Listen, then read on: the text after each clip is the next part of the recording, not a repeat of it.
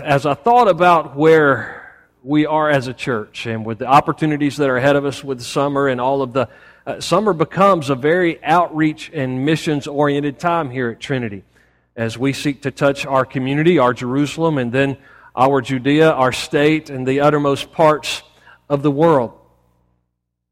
And I also, as I was praying about this day, thought about those who were at a transition time in life, at a graduation, or maybe facing another opportunity in life. And so I chose the text that many of you are very familiar with to speak on God's missional will for your life.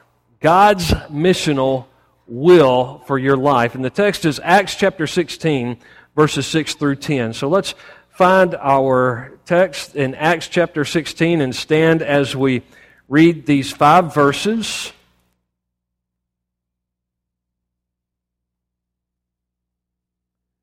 And ask the Lord to begin to speak into your life concerning His missional will for your life.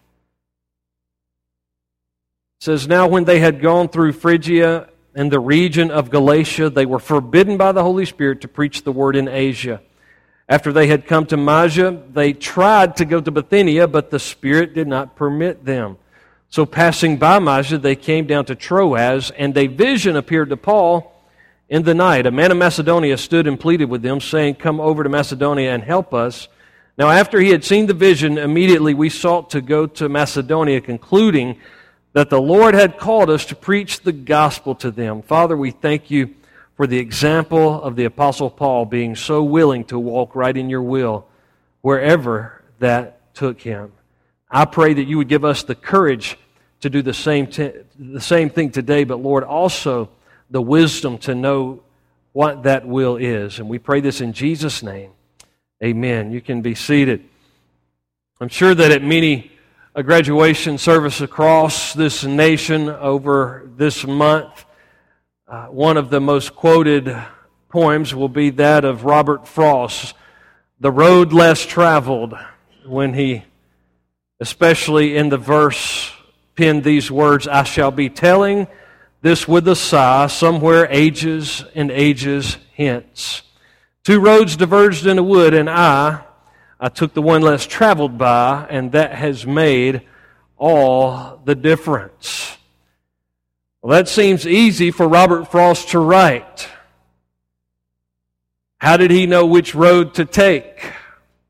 When the roads diverge and there are many choices in many directions, how do we know which road to take? Is it simply the one less traveled? Well, certainly there is some spiritual allegory there, because Jesus said, "Wide is the road that leads to destruction, and many are on it. Narrow is the road that leads to life, and only a few find it." So it could be a matter of just taking that road less traveled by. But there are some graduates here this morning, and there are some adults here that are saying, it's not that easy making choices about what direction. Where do I go from here? Maybe we hear not the words of Robert Frost, but Yogi Berra come to mind. You know, the great Yogi Berra said, "When you come to a fork in the road, take it." and we're saying, what does that mean, Yogi? Along with many other things that he said. What does that mean? When I come to a fork in the road, take it. What direction do I take? Where do I go from here? In Acts chapter 16, we find the Apostle Paul and Silas, and now with Timothy on board, churches are being strengthened. If you go back to verse 5, we see that good things were happening. The churches were strengthened in the faith. They increased in number daily. Good things, exciting things were happening in the life of the church. As many of these who have just graduated would say, man, we've been seeing some good things, exciting things, wonderful things have been happening. I hate for it to end here. Maybe I'd like to double back and do some of the same things. Experiencing ministry success, it seems that Paul was ready to double back one way and then kind of double back the other way, and the Lord just wouldn't let him go in the direction that he thought was the plan at that time. And here's what Paul discovered. God's plan was bigger than Paul's plan. God's plan was bigger than Paul's plan. Now, when things do not go as you planned them, and it doesn't matter if you're here this morning and you are in high school or in middle school or in college, or maybe if you have been in a career for 20, 30, or 40 years, there will be many times that things do not go as you planned them to go. As a matter of fact, we'll hear these students as they walk up here and they'll talk about what their major is going to be when they go into college. And I've got news for you young people. I don't say this to scare you, but 9 times out of 10, by the end of your freshman year, you have changed your major. Somewhere along the way, you say, well, maybe God is leading me in a different direction. And so when things don't go as you have planned, always keep in mind that God's plans are bigger than your plans. His will is that He would be glorified in your life by you knowing Him and praising Him and serving Him and making Him known to others. And that will be God's missional will, and I use that word missional because God's plan for your life and for my life, whatever age we are today, God's plan for your life and for my life is to use us in a way that we will glorify Him and make Him known to those around us. So whatever it may be, it is missional. God's will for your life is a missional will, to know Him and to make Him known, and then the rest of the details are you discovering where that is to take place. What is the venue for my knowing Him and making Him known? What college should I go to in order to know Him and make Him known? What vocation should I choose? What ecclesiastical call? You say, well, that's for you and for Pastor Ben and for those who have said they're called into vocational ministry. No, that's not the case. There is a calling to serve in a local church for every born-again believer. We're part of the body of Christ. God has given us spiritual gifts. And so there is an ecclesiastical call. There is a church, a vocational calling in the local church for every one of you. And so college is not a time, by the way, young people, for you to get away from that. We were able to go to lunch with about a dozen college students a couple of weeks ago that had been in the ministry, or the college ministry here at Trinity over the past year. And I remember hearing one young man testify to me specifically how much this church had meant to him for his first year of college. Unfortunately, so many people use that time just to check out on God. But it should be the time that you are drawing closer to Him than ever before. And there is a calling, a place to serve in a local church wherever you go. To be a part of that, God's will, God's plan. It applies to all of what we would call the small stuff in life too. We're there missionally to know Him, to serve Him, and to make Him known. So how do we keep from missing out on God's missional will for our lives? How do we get in on what He has planned for us? Well, I want you to see something in these verses we read just a moment ago. And the first one just kind of jumps off the page at me. Every time I read this passage, every time I preach this text, there's something that I just can't escape when it comes to serving God and getting in on what He has for us. And that is we are to walk in step with the Spirit. We're to walk in step with the Holy Spirit of God. In verse 6, we see that Paul had planned to go in a certain direction. But it says that they were forbidden by the Holy Spirit to preach the Word in Asia, the region that was known as Asia there in the Roman Empire. That was a way that they could have double-backed in a particular direction. And the Holy Spirit said, I'm not going to let you do that. It was their plan. And by the way, it was a good plan. But it wasn't God's best plan. God had something bigger in mind. So many times, young people, we think that, hey, listen, it's a choice between that which is good and that which is bad, and I'm a good kid, so I'm going to choose that which is good. But sometimes in life, you're going to discover that you have to make a choice between that which is good and that which is God's best. And I pray for you, every young person here, and those of us who are middle-aged and even older, I pray that we would not settle for that which is good when God says, I have something better. The devil doesn't want you to just choose the bad over the good. He wants you to choose the good over God's best. Again, in verse 7, it seems as if they're trying to double back now in a different direction. They had come to Mysia. They tried to go to Bithynia. But the Spirit did not permit them. Now, in some of your translations, they use the phrase, the Spirit of Jesus. And some of our earliest, most reliable manuscripts of the book of Acts actually have it worded that way. It's the Spirit of Jesus. The Holy Spirit of God. And this is so important for you in every area of life. The Holy Spirit of God, the third person of the Trinity, is the Spirit of Jesus Christ. When Jesus said, I'm going to ascend, He says, I'm going to send another of the same kind. I'm going to send the Holy Spirit. The third person of the Trinity, God the Holy Spirit, will be the very presence of Christ with you and with me. That's how Jesus could say, and lo, I am with you always, even till the end of the earth. He is with us by His Holy Spirit living in us. Paul had already submitted to the call to walk with Jesus. And he's walking with Jesus in the presence of the Holy Spirit. The other disciples earlier on, when Jesus called them, He said, come, follow me, and I will make you fishers of men. In other words, walking with Jesus gets us in on His missional will for our life. And I'll say it again, His will is always a missional will. Do not expect to find peace of life and extraordinary joy if you're not walking with Jesus. See, whether you're working your way through college, where am I going to go to college? What do I want to major in? What classes do I want to take?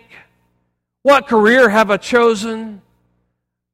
Then what spouse are you bringing into my life?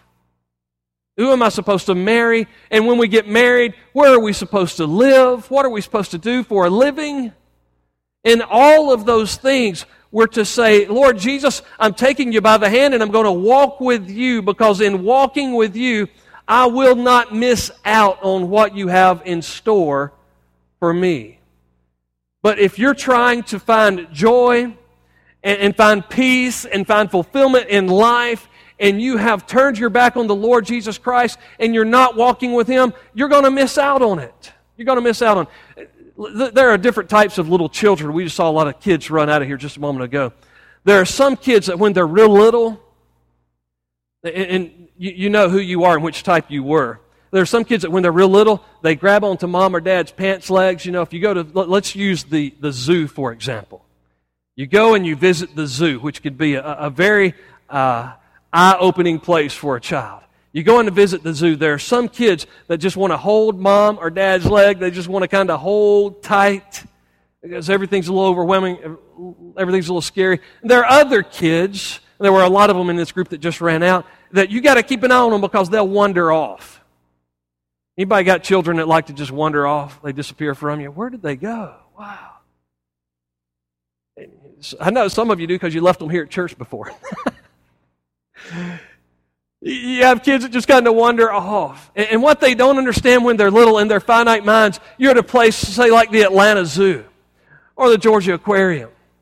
There are things they're going to miss. If they're close to you, you're going to lift them up and you're going to point things out and you're going to show them things and you're going to explain certain things to them. Because they are close to you, they get in on everything because with great excitement, great joy, you've been there before, you've been a child before, you're kind of reliving your childhood through them. You're enjoying showing them everything. You got to see this, you got to look, oh, you're missing this, look over there. You have a perspective and a knowledge and a wisdom. You can point things out to them they would miss if they tried to venture out on their own. But the other thing is, if they venture away from you, you become very concerned about their safety.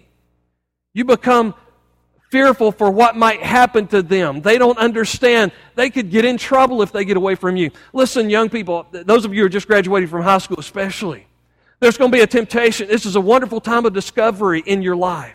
There's going to be a temptation to say, let me wander away from Jesus because I want to try some things. I want to experiment with some things. I want to get involved in some things. Let me get away from Jesus. Let me get away from what He wants me to do because I want to see, I want to experience, I want it to be a wonderful journey. There's a couple of things. First of all, Just like that child at the zoo, you're in danger of missing out on what God really wanted to show you. He's already seen everything. And He wants to show you so much more than what this world has to offer. He wants to lift you up and say, you've got to see this. You've got to experience this. There are going to be some young people who are walking with God who said, yes, I'm ready to go on a mission trip to the Dominican Republic, and they're going to see God work and experience some things that they could have missed out on. But God says, that's the way your life is. I want to show you things. I want you to get in on some things. And then, if we wander off, we're also taking ourselves out from under God's hand of protection, and we find ourselves getting in trouble and find ourselves miserable because we're missing out on His will, His calling on our life. It's a Spirit-filled life. Now, you say, well, how do I get in on this Spirit-filled life? How do I get in? How do I walk with the Spirit? My mentor, Dr. Bill Bennett, gave me 3 verses to encourage me as a Christ follower to walk in the Spirit. I'm going to give you just 3 quick points that hinge on these verses so you can say, hey, I can walk in the Spirit this way. Ephesians 5:18, do not be drunk with wine, but be filled with the Holy Spirit. We are to receive the filling of the Spirit on a daily basis, submitting ourselves to the Lord Jesus Christ and saying, Holy Spirit of God, just as I had faith that Jesus died for me and rose again, I believe that you can fill me now and live the resurrected life through me. So we're to receive the filling. Secondly, we're to respect the feelings of the Holy Spirit. The Holy Spirit is not a force like Star Wars. The Holy Spirit is the person of Jesus Christ living in you and me, is the very Spirit of Christ. And the Holy Spirit has feelings. And so we're told in Ephesians 4:30, do not grieve the Holy Spirit. Do not grieve the Holy Spirit by whom you were sealed until the day of redemption. I remember I learned this before I ever graduated from high school. I was glad that someone shared this verse with me when I was in a football locker room in high school. And certain conversations would go on, and I would say, if I get involved in that conversation, I will grieve the Holy Spirit. I'll break the Holy Spirit's heart. 1 Corinthians 6:19 and 20, as Paul was admonishing the church at Corinth to avoid sexual immorality, he said, your body is the temple of the Holy Spirit who is in you, whom you received of God. So when you engage in that behavior, it grieves the Holy Spirit. And so we receive the filling, we respect the feelings of the Holy Spirit, and then we release the freedom of the Holy Spirit. 1 Thessalonians 5:19 says, do not quench the Spirit. Do not put out the Spirit's fire. When the Holy Spirit is moving in your heart and in your life to move in a certain direction and away from another direction, you can make a choice. And by the way, how do we put out a fire? A couple things you need to do if you want to extinguish a fire. You need to remove oxygen or take away the fuel source. And see, the Word of God is that fuel source. We're to be in the Word of God under the preaching and teaching of the Word of God, having a daily quiet time studying the Word of God. And the Holy Spirit is the oxygen, the very breath of God that breathes fire into that fuel source. And so don't quench that. Don't put out the Spirit's fire. Don't say, I'm not listening to that anymore. But walk in the Spirit and fan into flame what God has already begun in you. Now, at this point, the Apostle Paul, Silas, Timothy, they were already committed. They were surrendered. They were walking in the Spirit. But then they still had to make a very practical decision. Lord, where are you leading us? We understand your general will. We're to bring glory for you, and we're to preach the gospel. But God, be more specific. Where do we go from here? And this is where I want to encourage you. This is our second point overall. Seek vision and direction as you journey. Seek vision and direction as you journey. Look at verse 9. In the midst of this, see, what did I say earlier? If God closes a door, if your plan is not His plan, it's because He's got a bigger plan. And a vision appeared to Paul in the night. This is likely a dream because it's taking place at night. And it says, a man appeared. A vision from God, a calling from God, direction from God almost always relates to the spiritual and eternal impact your life will have on others. Because, by the way, when we do leave this world and we stand before Jesus one day, the only thing that will count for time and eternity, it will not be the degrees that you have on the wall in your office. I can take my degrees and go up to Burger King, and if I've got $1.19, those degrees will get me a cup of coffee. See, you can't take that with you. It will not be the prestige of the job that you get one day. It will be the eternal impact you had on the lives of people, spiritually speaking. And so a vision from God almost always relates to the spiritual and eternal impact that you have on people. So what happens? We're walking in the Spirit. We're being informed by Scripture. We're committed to this life of eternal impact, to the revealed will of God. We already know those things in the Scripture that we're to be about according to the will of God. Things like personal holiness, pleasing God in every way.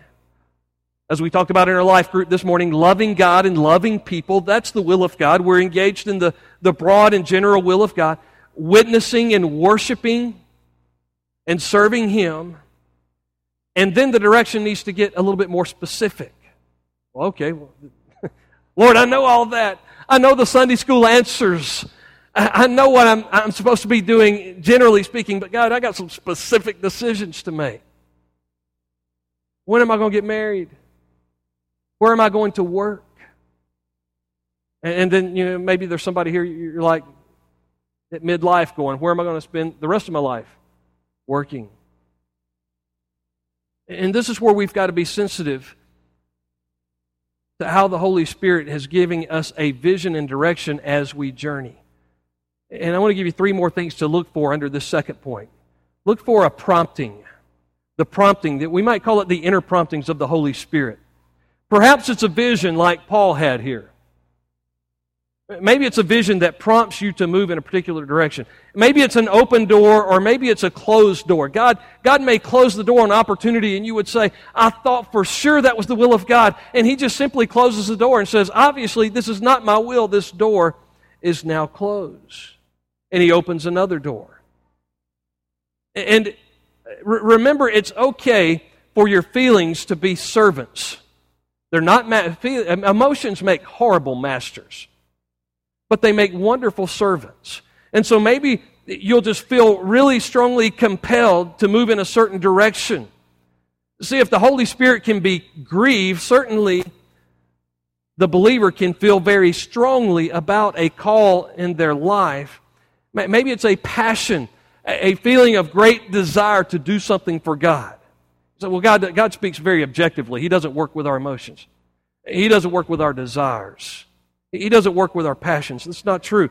1 Timothy chapter 3, verse 1. I was so glad when a deacon in this church shared this verse with me.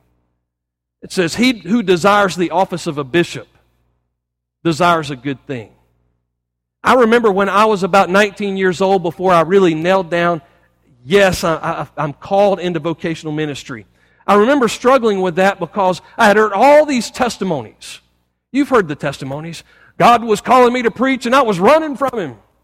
God was calling me to the mission field and I was running from Him. But He sent the hounds of heaven and He ran me down and He got hold of my life and He turned me around. See, the problem that I had at that time in my life, from about age 16 to age 19, I wanted to do ministry. And I thought, well, I must not be called because I want to do this. There were some people that had an impact in my life in Fellowship of Christian Athletes and in student ministry here at this church. And I said, I want to have that same kind of influence in the lives of others. I want to make disciples. I remember sharing with a man, I want to be a youth pastor, but I want to be a missionary. But I want to be a preacher. I want to preach and teach the Word of God. But I want to be a Bible teacher and maybe in a college setting. And I had all these things I wanted to do, and he made this statement. He said, you just keep doing what you're doing. You'll probably do it all. And I'm not as young as I used to be, but I'm a relatively young man. And all those things I had a passion and a desire to do, God has allowed me to get the opportunity to do all of those things. Psalm 37 and verse 4 says, delight yourself in the Lord, and He will give you the desires of your heart. He will give you a desire to do His will, and then in seeking His will, He'll give you the desires of your heart. It may be a word of knowledge that prompts you. Somebody comes up to you with a word of wisdom in the church and they say, I can see you. I can see you leading worship. I can see you as a missionary. And they begin to prompt that vision in your life. Henry Blackaby, in Experiencing God, says God will bring you to a moment of crisis. And it's not always a bad crisis or a scary crisis, but it's a crisis nonetheless. He will bring you to a burning bush moment where God is speaking to you in the midst of that crisis saying, listen, I used this to get your attention. Now that I got your attention, here's what I want you to do. So be sensitive as you seek a vision and as you seek direction as you journey. Be sensitive to the inner promptings of the Holy Spirit. And look for a peace. Look for a peace about what God is doing. This man from Macedonia, he pleaded with him. He said, come over here and help us. Now, if God gives you a vision for people crying out for help, He's probably not going to let you have a peace until you go and help. It's not going to let your spirit rest. And after he had seen the vision, this is verse 10.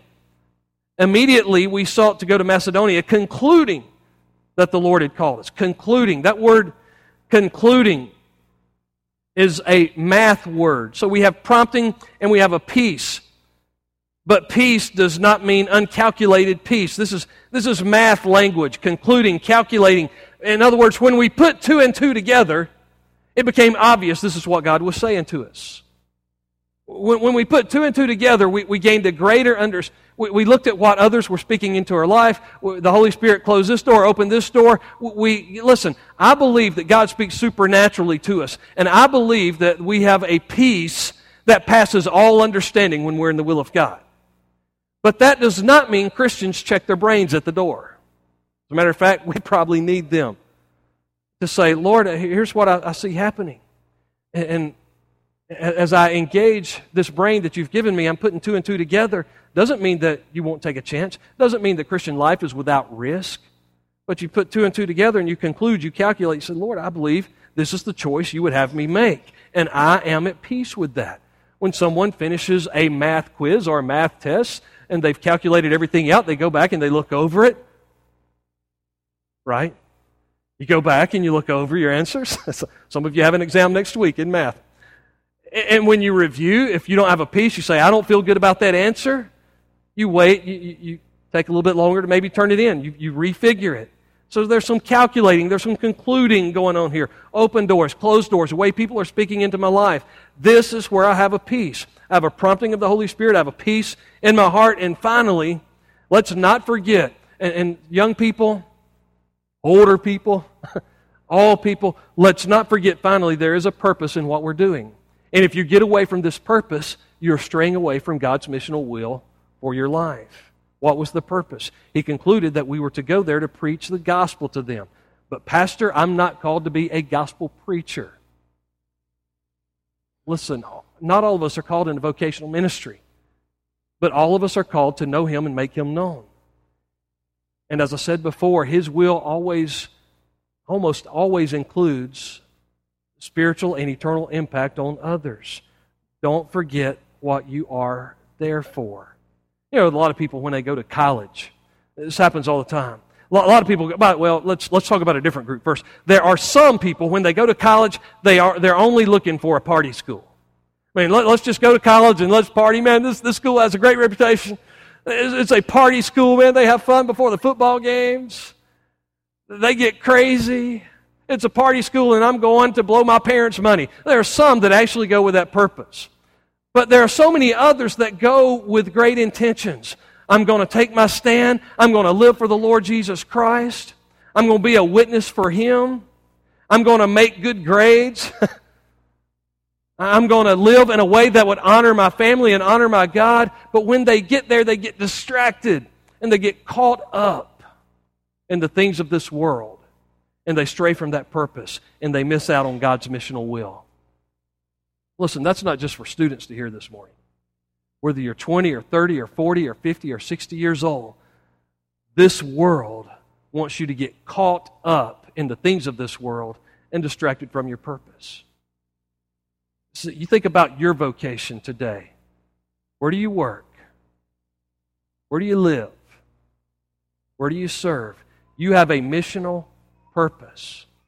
You say, well, I'm a stay-at-home mom and I'm a homeschooler. You might have one of the most important missional purposes of anybody. I'm a public school teacher, private school teacher. You've been given a wonderful mission field. Well, I work in a factory. And I work in a place where I'm beside the same two people every day, all day long. You have a missional purpose. God has you there to be salt and light for His glory. So we're to walk in the Spirit and seek vision and direction. Be sensitive to those inner promptings. Look for that peace from God that passes all understanding, and stay true to your purpose and your calling. Would you bow your heads with me?